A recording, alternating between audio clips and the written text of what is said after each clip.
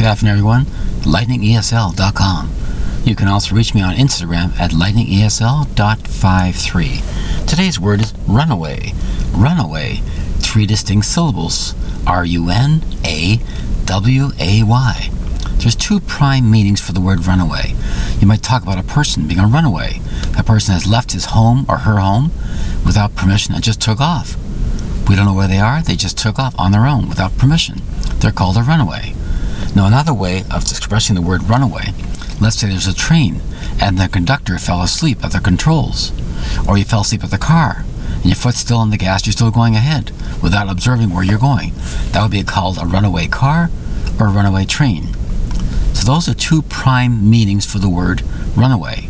Lack of control, like I mentioned before, is a train called a runaway train, runaway truck, runaway car, whatever. The person at the wheel or in control of that vehicle fell asleep or fell very ill, cannot control it, so it's a runaway train or car, versus a person who left the house without permission would be called a runaway. And some people do that for displeasure at home. They become a runaway. The parents and relatives are looking for that person. They're nowhere to be found as yet. In the meantime, they're called a runaway.